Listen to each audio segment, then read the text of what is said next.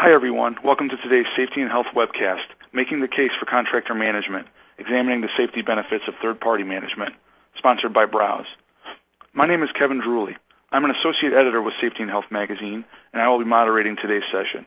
Thanks for joining us. In a few minutes, we'll start the presentation, but first I want to go over some preliminary items.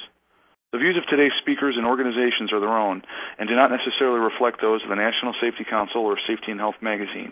Any mention of a commercial enterprise, product, or publication does not mean the Council or magazine endorses those items. At the end of today's webcast, we will conduct a question and answer session. To ask a question, simply type it in the text box in the lower left-hand corner of your screen and click the button for Submit Question. Feel free to ask your question at any time during the presentation. You don't have to wait for the question and answer session to begin. We'll try to answer as many questions as possible, but because of the large number of participants today, we might not get to every question. Any unanswered questions will be forwarded along to today's speaker. For basic troubleshooting information, click the Help button located on your screen. At the end of the webcast, you'll be asked to complete a brief evaluation survey. I will let you know more about that after the presentation. This webcast is archived, so you can access it after today's live event. To view this webcast and all of our past webcasts, go to safetyandhealthmagazine.com/events. With that, let's go ahead and get started. Our speakers today will be Pat Cunningham, MS, Director of Safety and Auditing Services at Browse, and Joy Inoue, Research Associate for the Campbell Institute at the National Safety Council. Joy has worked on several research topics for the Campbell Institute, including EHS leading indicators, risk perception, and contractor safety management. Pat has a master's degree in occupational health and safety management and more than 25 years of experience in the safety field. He also is a delegate to the National Safety Council. Again, we thank all of you for tuning into this presentation. Pat and Joy, whenever you're ready, go ahead and take it away. Thank you.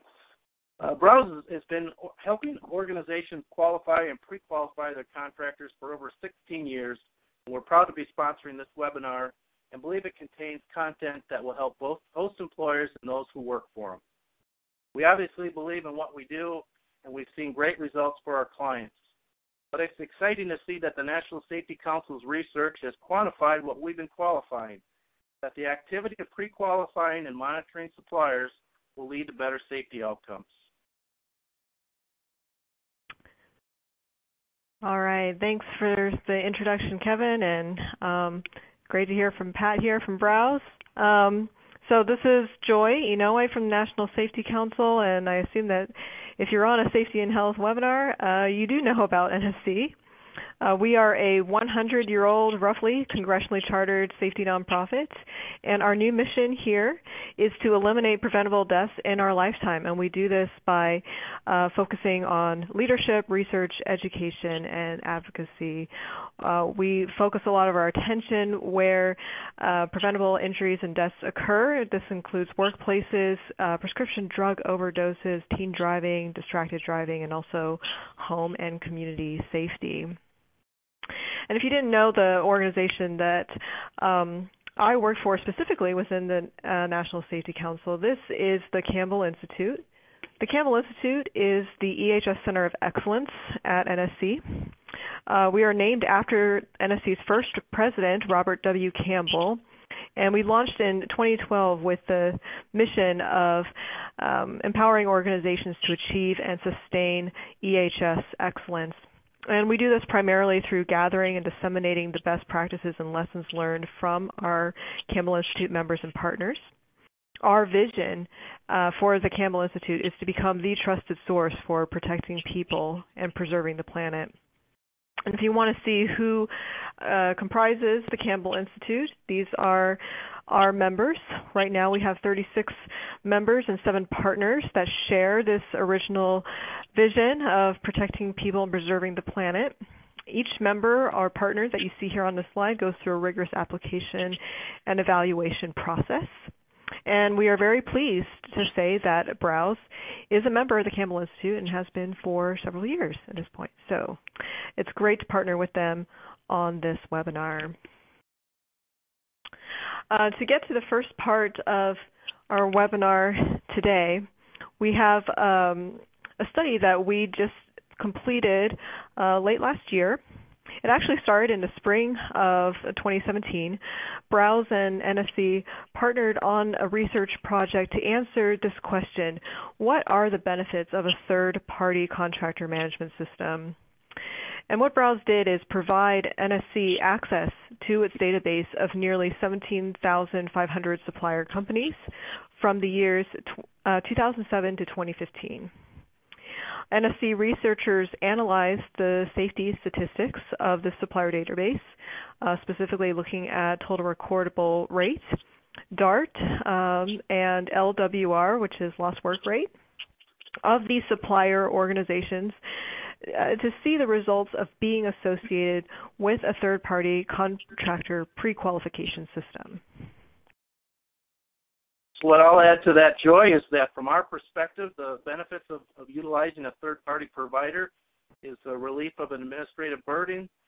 Calling all of your suppliers to collect the protocols that you have for your company takes a lot of time and effort. Then there's once you get the information, then it needs to be verified that it's accurate. And then it needs to be placed in a system where your company stakeholders have access to it. And that's usually divided across many departments, different databases, secured systems, department systems, and firewalls. So that's a big challenge. And then we continuously update the information that's your specific protocols. Improved metrics is another benefit of a third-party administrator. You can look at your contractors in terms of percent compliant, their ranking within their industry classification, and their status of their safety and health system. But as the research demonstrates, what Joy's going to show in the next couple slides will show that the end result is safer performing contractors.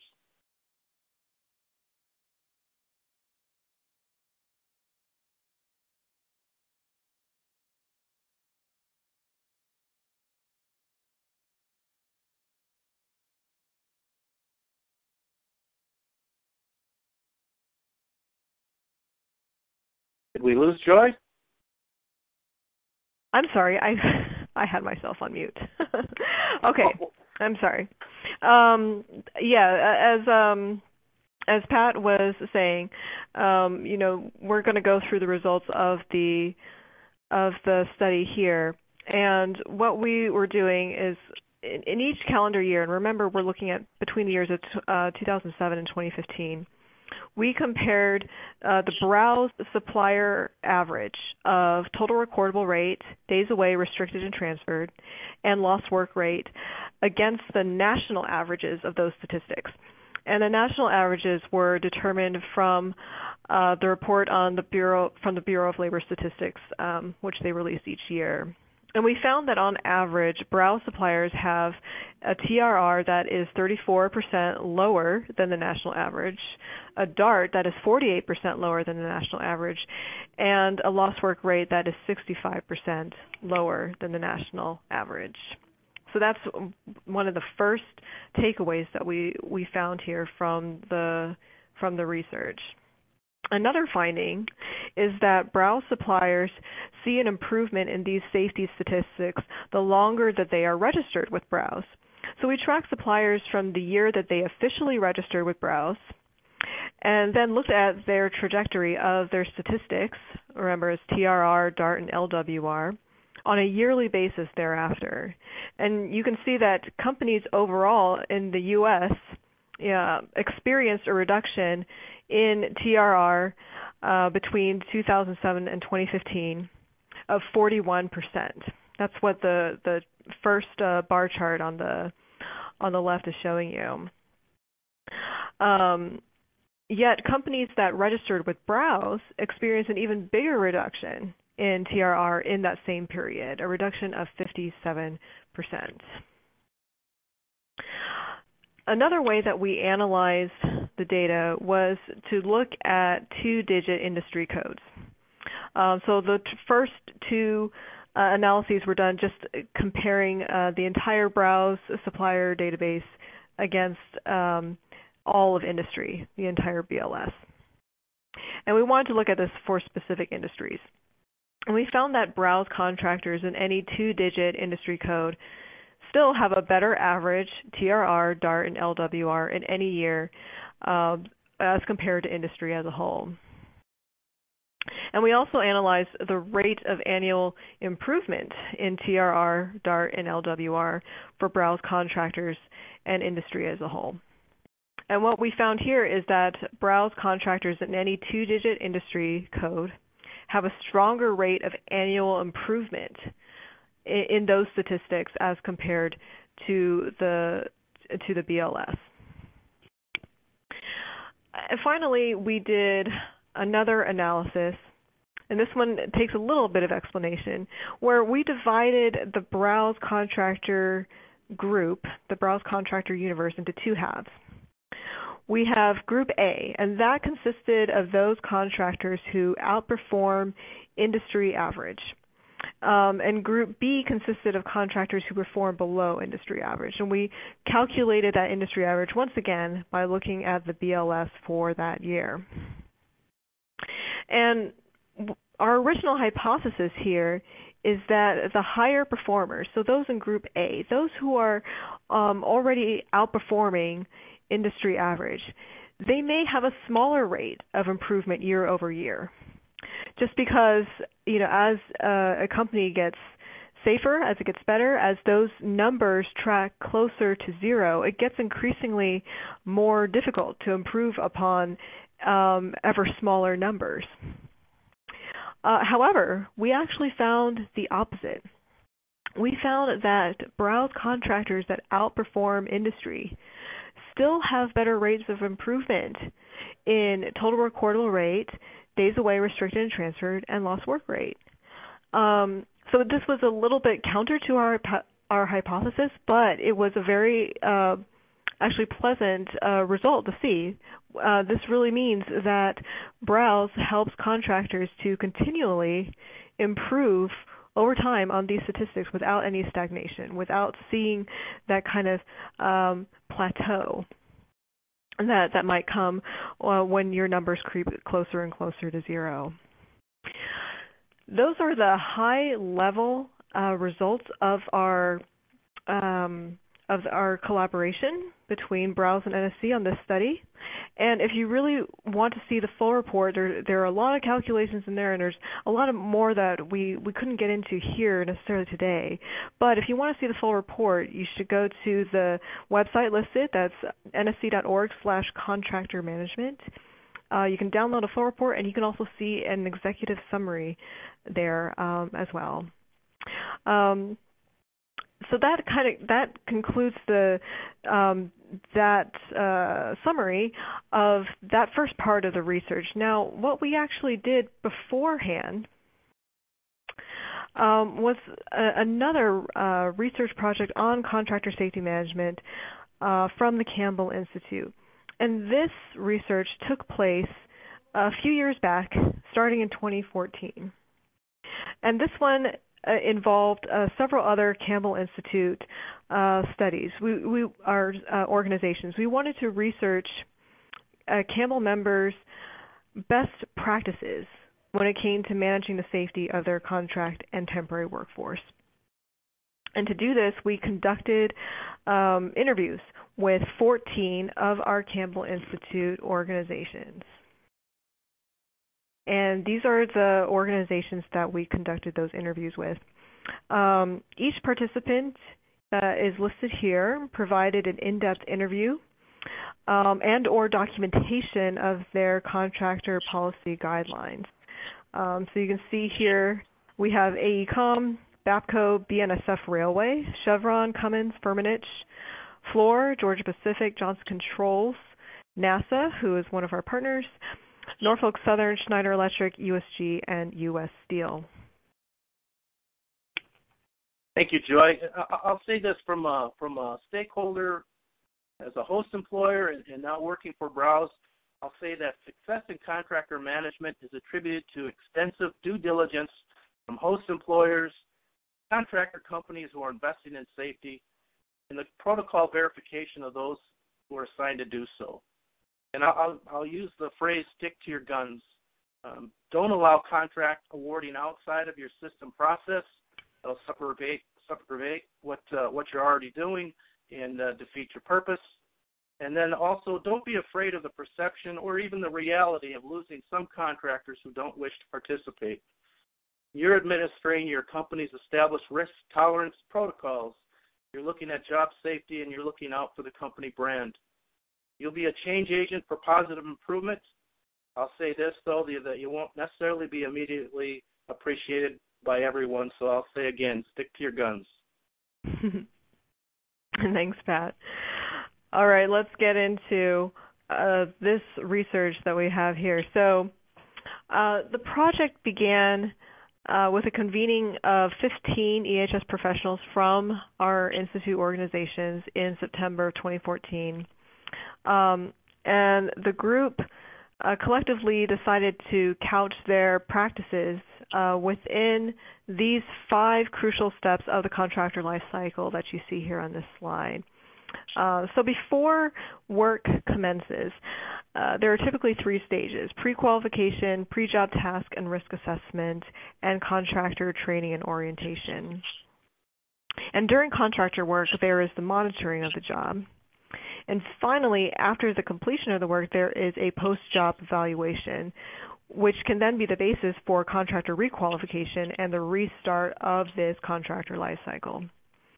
So what Pat and I will do is we'll go through these stages and highlight the best practices of our research participants in each stage. And you'll really find that the majority of the best practices are found in the first 4 steps of this contractor life cycle. And when we get to the last step, post-job evaluation, that's where you'll really find the common challenges that our Institute participants face in managing contractor safety. Thanks, Joy. And I'll also add to that, in today's business climate, there's an industry and regulatory expectation to host employers to pre-qualify their contractors. Unfortunately, too many host employers don't realize this reality until after a negative event occurs. And regardless of whether you're a host employer with an in-house or managed program, or even if you're a contractor company, I highly recommend that you look at the Campbell Institute's contractor life cycle elements to assess your process. Assess your program from the perspective of the 5 elements. I would recommend that you conduct an element-by-element gap analysis to see where you are, and then develop a strategy to close the gaps if you decide that, if you determine that you're not where you want to be, and then utilize metrics to help you gauge your process. Mm-hmm. Good pieces of advice there. Okay, so let's get into the first stage, the pre-qualification stage. And a best practice that we found here is that all of our research participants, all 14 of them, assess contractors on their safety statistics, such as experience modification rate, TRR, DART, OSHA recordables, fatality rate, etc. These numbers are generally very well understood across organizations, which makes them standard for data collection and evaluation. These numbers are just a baseline, however, for evaluation. Some organizations compare contractor rates against those in the same or similar NAICS code, and even ask for performance on leading indicators. And then I'd add, as a rule, there's no company relies on one lagging indicator metric. Most companies rely on several, allowing visibility to more specific information and to see if the metrics are trending in the same direction. Some of those lagging indicators are the injury and illness rates, the NACE, or the North American Industry Classification System, industry comparisons with the Bureau of Labor Statistics, and then the EMR, the experience modification rate that looks at cost of injuries by anticipated costs by that industry. And then lastly, establishment search, looking at OSHA citations. Mm-hmm.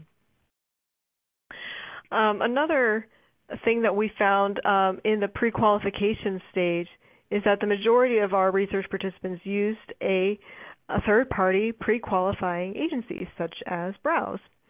And this was due in large part to the size and number of projects involving contractors at Campbell Institute organizations. Really, it's the widespread use and large scope of contractors in global organizations, very much like Campbell members. often necessitates the services of pre-qualifying companies to handle a large part of that initial vetting process.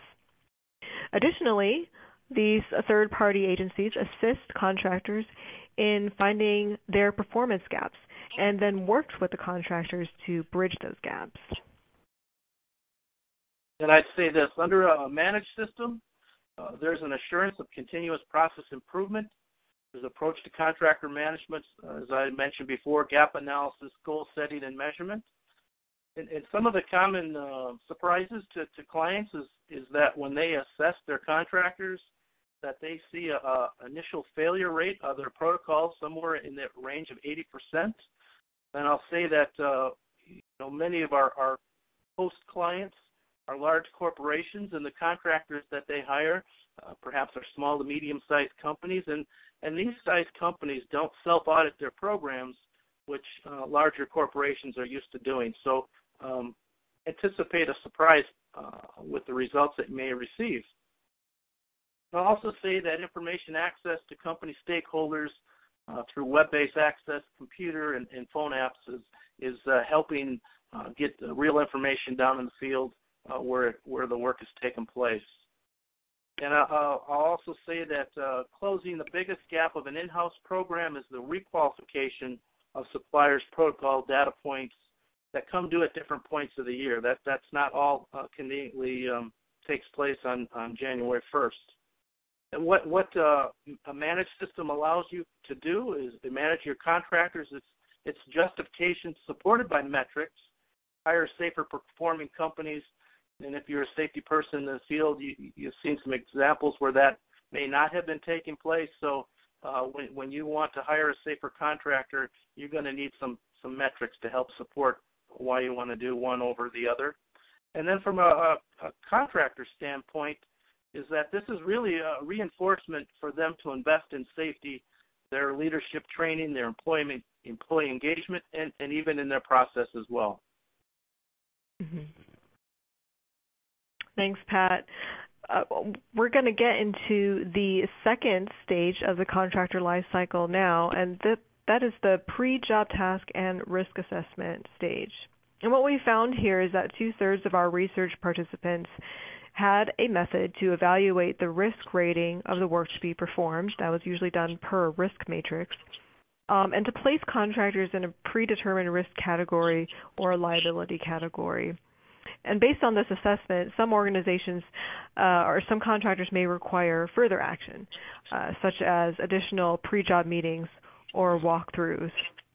I have on this slide some examples from some of our members. So Georgia Pacific performs an initial risk assessment based on the broad scope of work, and a second assessment that's based on the contractor's work procedure. They assign point values for severity, frequency, and probability to calculate the risk that's associated with a given project. Norfolk Southern assesses risk in terms of insurance liability and the type of work involved, particularly if it's close to an operating rail line. And finally, at BNSF, projects are assigned a pre-qualification action level. And that is dependent on the risk level of the work. Projects that score a 4 or above on a 6-point scale for BNSF require pre-qualification through a third party. And I'll say that it's typically to see contractors being grouped into 3 buckets or 3 categories of low, medium, and high risk. And there's certainly granularity variations within that. But that's typically what you're going to see in industry.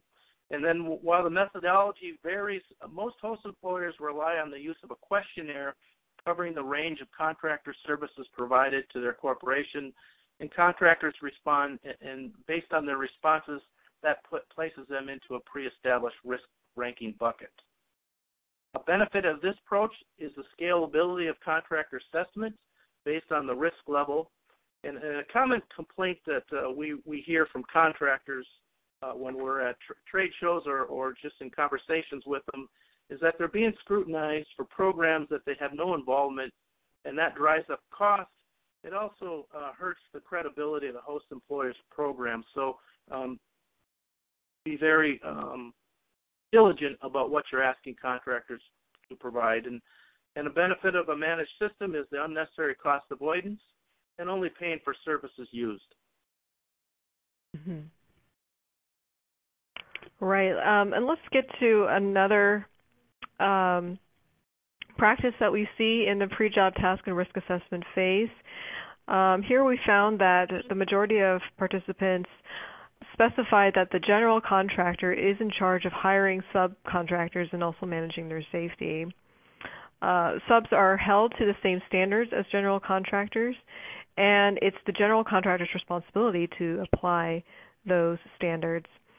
This responsibility on the part of the general contractor provides even more justification for owner companies to be diligent about hiring reliable and accountable general contractors from the very beginning. And I'll say this: upon further review, this best practice really has been downgraded into what we term as a common practice, so that if you're a host employer and you allow general or prime contractors to evaluate your subs, consider the following. Are you open yourself for risk and liability exposure after a negative event? And what's your defense going to be in terms of questions that think about in terms of questions investigators might ask? Would there be a conflict of interest between the prime and the subcontractors? And was an objective assessment conducted?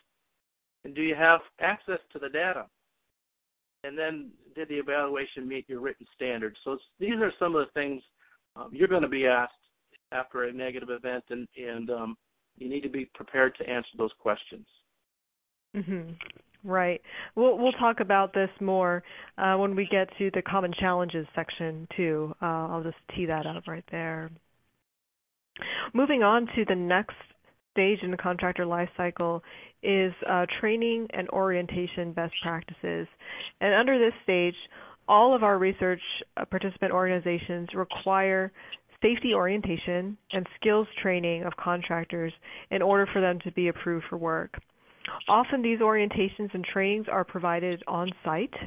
Some organizations require passing a written test after a training. Others require the completion of, say, a 30-hour OSHA course. I have some examples here on this slide. At Fluor, contractors attend a contractor HSE alignment kickoff meeting with hazard awareness and compliance training that's to be completed within 1 week of the start of work. Firmenich's general safety orientation includes a contractor safety video with a test directly afterwards on which they must score 80% or above, or they are not allowed to work.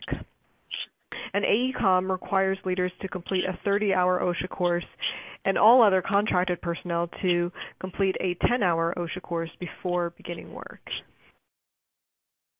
And I'll say this, that through learning management system portals, there's also companies conducting these orientations or trainings prior to contractors arriving on site. I used to work for a large electric utility, and we had quite a big influx of employees when we had an outage. And the same thing for when I worked at oil refineries. When they have a turnaround, there's a big influx of workers showing up on site at the same time, and essentially you're losing a day of productivity when that takes place. So some of these employers are using learning management systems to have these trainings done in advance of showing up on site. You can certainly see the time and resource efficiencies there. To justify or to demonstrate that these workers have completed these orientations, some companies are using hard hat stickers, or when they go up to a job site, they'll ask for the wallet card showing that they've passed that orientation. So these are some of the things that you can do to help maximize employer cost and contractor face time, so that the time that you do spend with contractors when they're on site is used as efficiently as possible. Mm-hmm. Thanks, Pat. We get to specialized training on this slide. And specialized training is often provided by Campbell Institute organizations. All the organizations in our study require special permits or training for specific kinds of work, including but not limited to confined space entry, electrical work, hot work, energy control, forklifts, and elevated work. In addition, specialized training is often provided by Campbell Institute organizations, including things like hazard identification, PPE, lockout tagout, and fall prevention. I have some examples here on this slide. At USG, these specialized area trainings are completed through an online program. For Cummins, refresher programs in job-specific areas are held at least annually for long-time suppliers. Institute organizations will also hold annual refresher training courses and may also have contract worker badges to indicate their training in specialized areas. And I'll say this, that most of what we've covered so far is vetting contractors at the company level. I also want to let you know that contractors can also be vetted at the employee level. And I'll give you a few examples of some of the ELM training, specialty training that can be captured by host employers of their contractors. And these are such things as a fork truck operator, a crane signal person or operator, first aid, CPR, AED training, hazardous spill response, system security, background program checks. That can be also done at the company and employee level, drug and alcohol screening, and then human resources comes to play where code of conduct, and some companies have firearm provisions that they need individual workers to sign off on. I'll say that this collectively, at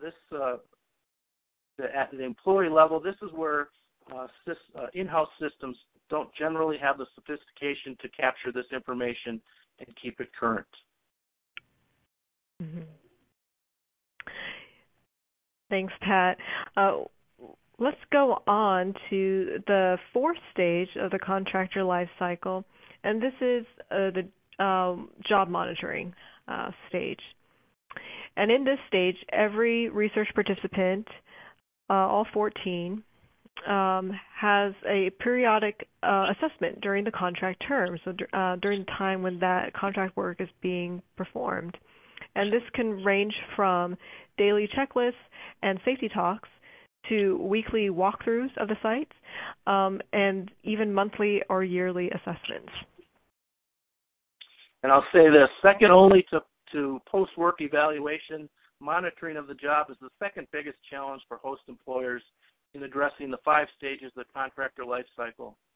I'll say there's a joint responsibility for host employers and their contractors to conduct job site safety assessments and observations. And the two most significant questions are, is it being done and is it being documented? And anybody that's had any OSHA training will realize those two questions remain the same no matter what the topic. But in the area of monitoring the job, I'll say that the monitoring and provision should be part of the provisions written into the contract. I would also say that they should receive assurance that these host employers should receive assurance that these observations are being done, and have regular conversations with contractors about what they're finding and how they're making corrections. And under a managed system, I'll say this, that a common complaint by hosted administrators, operations, that type of organization where they're going to look at the safety staff to be out in the field, and if they're doing the contractor calls, they have less time to be actually in the field. So under a managed system, safety people have more time to be actually in the field and correct things before they become big problems. Mm-hmm. Right. We have another practice here for job monitoring. And here, institute organizations also require safety observations from contractors. They might have some quotas for contractor observations that they'd like to meet. Some organizations even have mobile apps to submit those observations and to actually facilitate submitting those observations. I have some examples here from U.S. Steel. We see that U.S. Steel requires contract employees to submit a minimum of 2 observations per employee per month.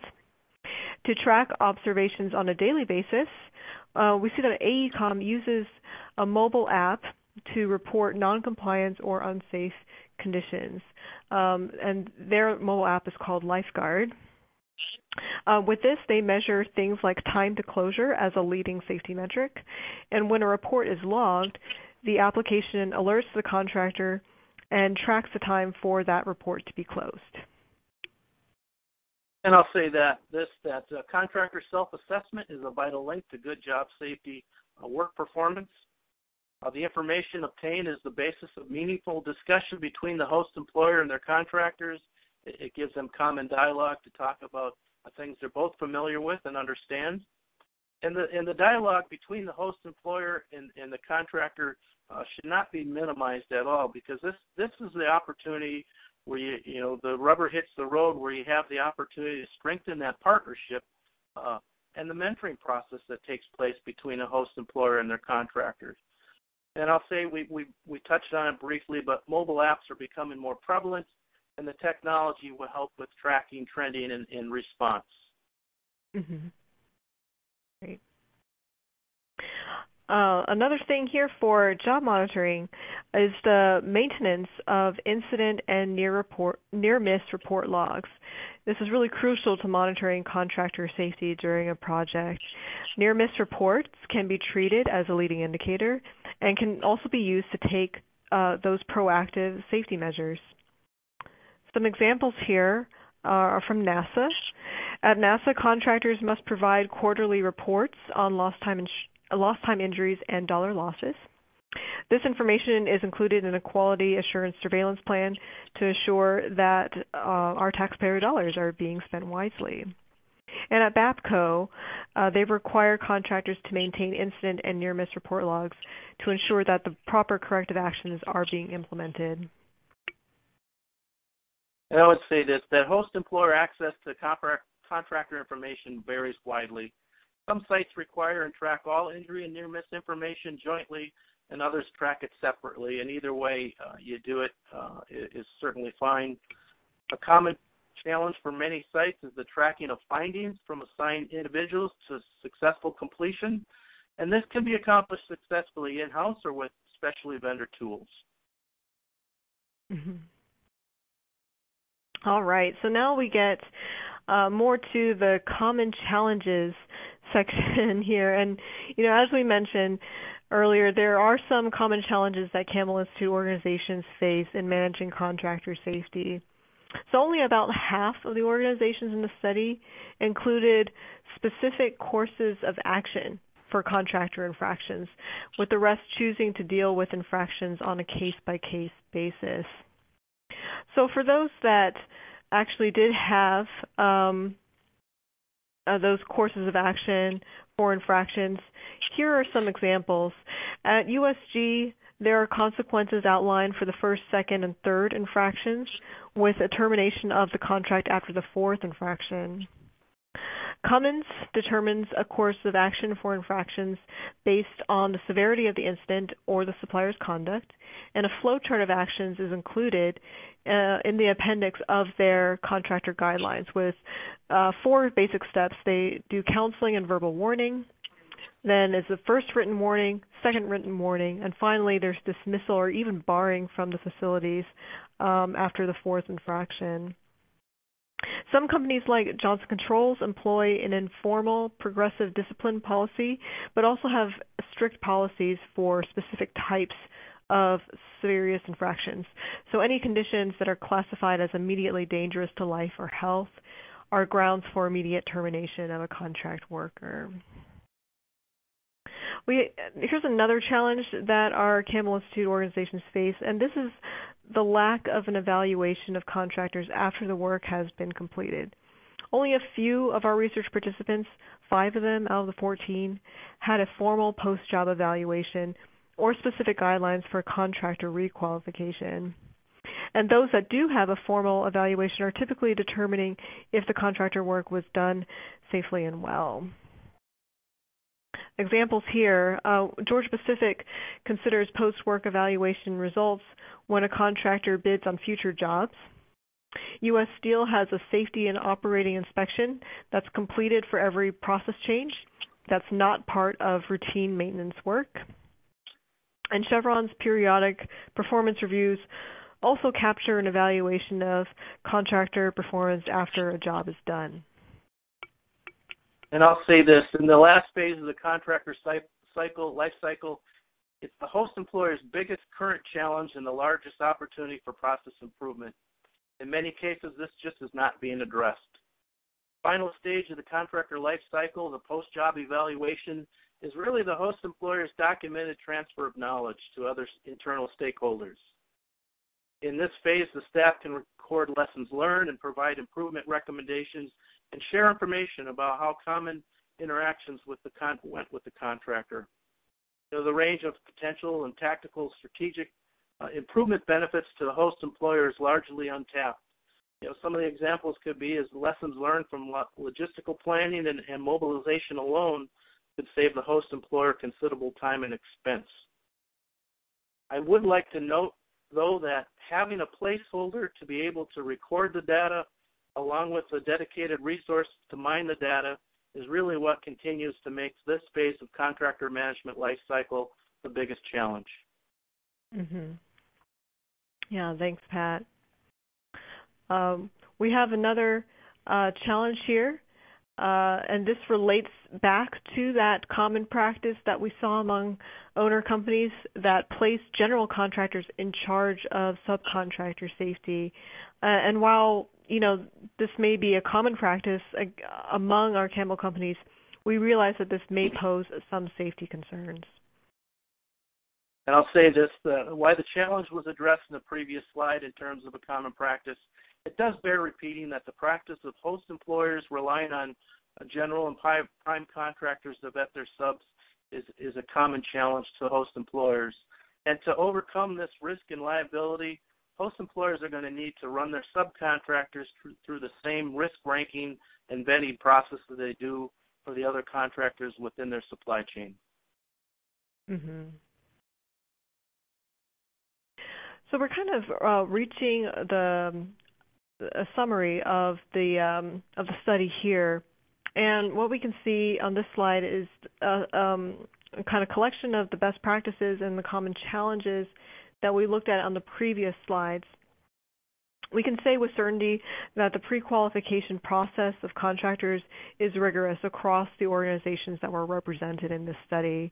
The analysis of safety statistics is pretty much standard, but Campbell participants have often gone beyond looking merely at numbers and also considering other things like the contractor's use of leading indicators, the quality of their safety programs, and the presence of continuous improvement plans. The effort that is put into orienting and training contractors is really evidence of the need to mitigate risk and to extend that culture of safety to all workers on site, temporary or otherwise. Several participants mentioned the benefit of helping contractors achieve better performance through more rigorous training and adherence to policies, thereby lifting the standard of industry as a whole. And with this thinking, there is more to contracting out work than just reducing risk and exposure. Much more can be gained by truly owning and managing contractor safety. On the challenges side, the extensive vetting process makes it a little surprising that so few of the participants in the study actually had a method for evaluating contractors once that work has been finished. Most of our participants agreed, however, that a thorough post-work evaluation and a rubric for contractor requalification are good practices to have. So, at the conclusion here of, these, we talked about two different studies here. The one that we just finished talking about on the best practices for contractor management, that is a white paper that can be found at the Campbell Institute website, and that's thecampbellinstitute.org/research. And if you go there, you'll find not only this report, but other research reports that range from leading indicators to things like risk tolerance or perception. We also have some brand new white papers up there on health and well-being, sustainability, and also visual literacy for hazard recognition. And to go back to the first part of our presentation when we talked about that collaboration between Browse and NSC, that full research report, once again, can be found at nsc.org/contractor management. You can see the full report with all the tables and numbers that go with it, and also there's a great shorter executive summary you can download as well. Thank you, Joy. And I too would like to summarize. And first I'd like to summarize by stating that the NSC Browse database research quantifies that hard work and attention to detail by all contractor management stakeholders does result in better safety outcomes. And secondly, the criteria framework within the 5 stages of the contractor life cycle, the best practices, and also the common challenges shared by the Campbell Institute member companies provides an excellent process improvement roadmap for all host employers and contractor companies. And now we'll turn it over to the moderator for Q&A. Excellent. Great job, Pat and Joy. Thanks for your insights and expertise. Before we do start the Q&A, just want to remind everyone of the evaluation survey we're asking you to complete. The survey should be appearing on your screen now. Your input is important because it will help us improve future webcasts. If you do not see the evaluation survey on your screen, please turn off your pop-up blocker. You may access the survey by clicking the survey button near the lower right part of your screen. With that, we'll get to some questions. First, do you have any recommendations for assessing contractors differently based on their work type? I can take that. Yeah, I would look at the types of services that the supplier is going to be providing. You know, look at your critical programs and seeing what kind of programs they're going to get involved with. The lockout tagout is typically one. Confined space entry, working from heights. These are the things that you're going to want to look at their written safety programs. And if you get involved with the employee level management, you're going to want to make sure that not only did they have a good company policy, that it's compliant with OSHA standards, is that did the training take place. And at a higher level, I would take a look at the safety and health management system. This is an area where I certainly have a lot of passion about in terms of you need to have the compliant written programs and employee training, but you also should be looking at, when you have conversations with these contractors, what do they do to train their leadership on safety? What is the expectations that they have in the field, and how do they engage their employees? And these are leading indicators. These are metrics that you can use to really, truly judge the potential of that company to work safely for you as a host employer. All right, next question. What advice do you have for working with other departments to implement a program? I could take this one as well. It's that from firsthand experience as a host employer and then working with onboarding of new clients at Browse, I can say this, that companies have specialty departments. There's lots of work that everybody's doing currently, and so this requires us to specialize in certain areas, and there's some pros and cons with that. So one of the cons is that a lot of these departments are siloed from one another. They don't have a normal, routine cross-department meetings about where there's overlap and how they work with one another. So I would, when you do your system assessment, I would take a look at the departments that are stakeholders in this, and typically the ones that are involved are certainly the safety department, procurement department, risk management, supply chain and operations, and sometimes even IT. So I would get these groups together and see where their stakeholder points are, and I'll also precaution too that sometimes there's some skepticism when these groups get together and they're a little concerned that one department might be trying to overstep into another department's area. And I would just say have an open and candid conversation, and really the focus of that conversation is more about how one can help the other. But it's certainly not a one department decision. All right, the next question pertains to the research, so maybe tailored to Joy. It asks, in any of the research, was it considered that contractors that participate in third-party pre-qualification platforms come to those platforms already with robust safety programs many other contractors do not have. Question notes that contractors that have clients that require participation in these pre-qualification platforms may not necessarily have better safety programs because of the client base that they're working for, and comparing Browse contractors to the general population contractors represented by BLS data may not be an apples to apples comparison. Right. Yeah, and we did consider this when we put together that first report that looked at Browse contractors, the Browse suppliers versus the BLS as a whole, and that is kind of if you read the full report, we acknowledge the fact that if a supplier is going to take that initiative to register with Browse or any kind of third-party pre-qualifying agency in the first place, that they're probably at a point of maturity in their own programs and in their own thinking about safety that puts them already above the rest and above like general industry as a whole. So this is something to consider when you look at the numbers that compares the Browse suppliers to general BLS data, and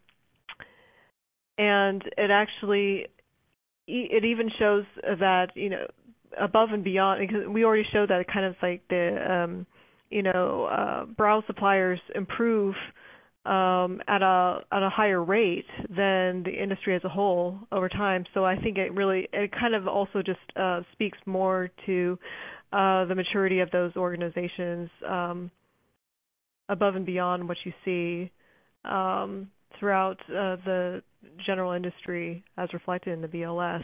Pat, I don't know if you wanted to add anything onto that.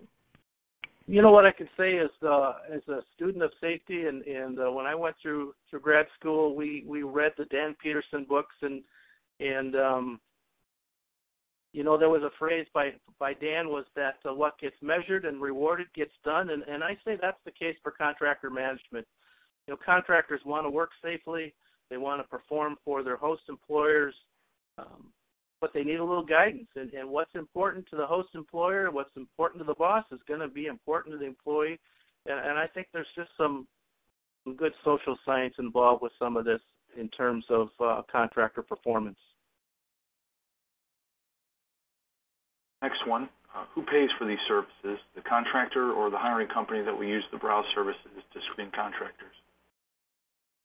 That's a very good industry question, and I can say this for Browse, is that we have a system set up to work to be a client of Browse. Our distinction is that our tagline is we're the right fit, so we configure your system to your protocols, your history, your risk tolerance. So there is a charge to get your system set up, a one-time charge for that, and then the assessments that take place for the contractors and the collection of their data. We actually become their repository for a lot of their information.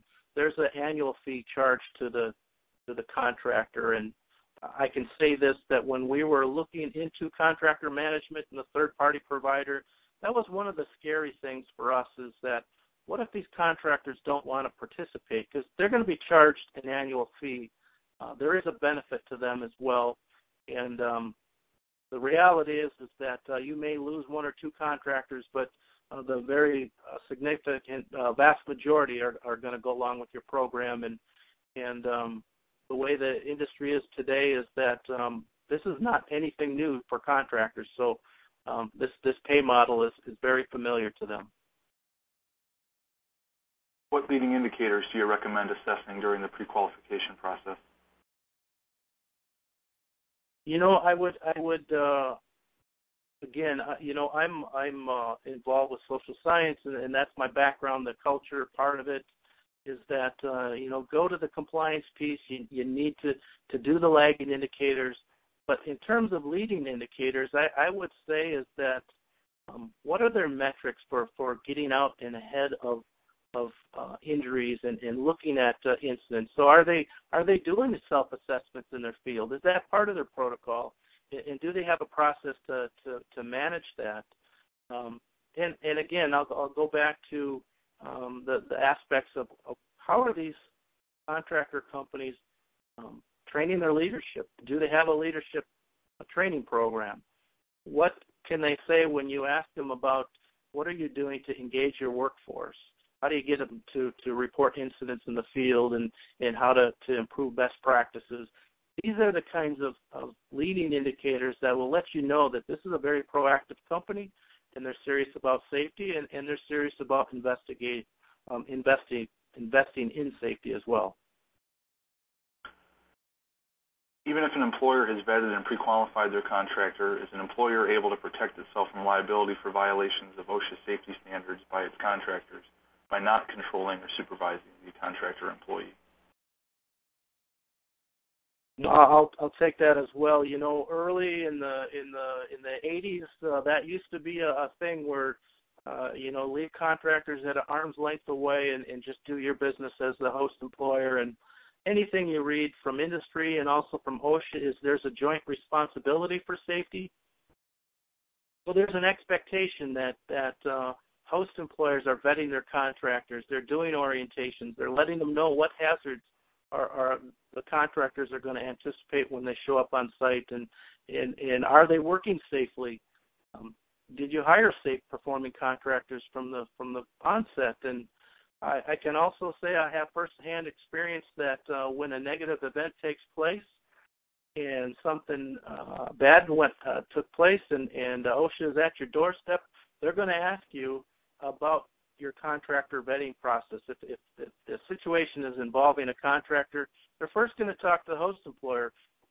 How did you determine you were going to hire this contractor? And you need to have an answer for that. And what was the vetting process? And you explain your process, and then they're going to ask you, did you orientate them? Did you show them what hazards they're going to counter and how to work with your processes?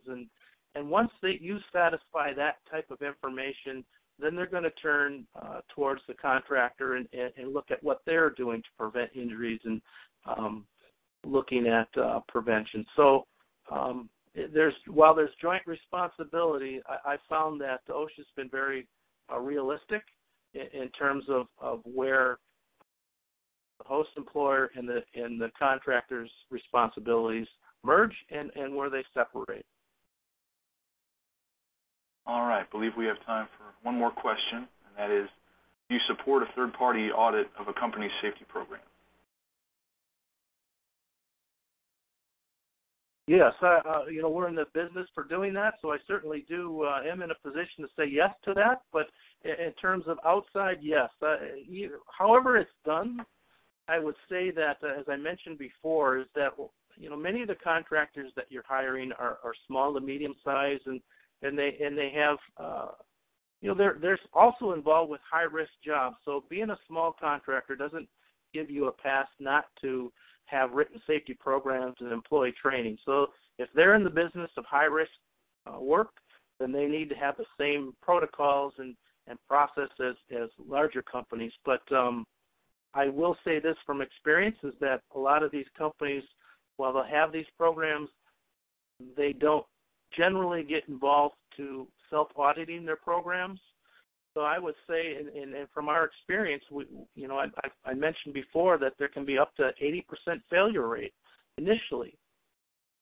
So I would say that, yes, that contractors' programs do need to be vetted and looked at to see if they're compliant. I would not make that assumption that they are. Okay, thank you. Unfortunately, we have run out of time. I'm sorry that we didn't get to everyone's questions, but all of today's unanswered questions will be forwarded on to our speakers.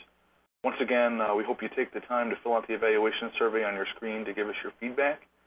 And that ends today's Safety and Health Magazine webcast. I'd like to thank Pat Cunningham, Joey Inoue, everyone at Browse, and all of you who listened in. Thanks, and have a great day.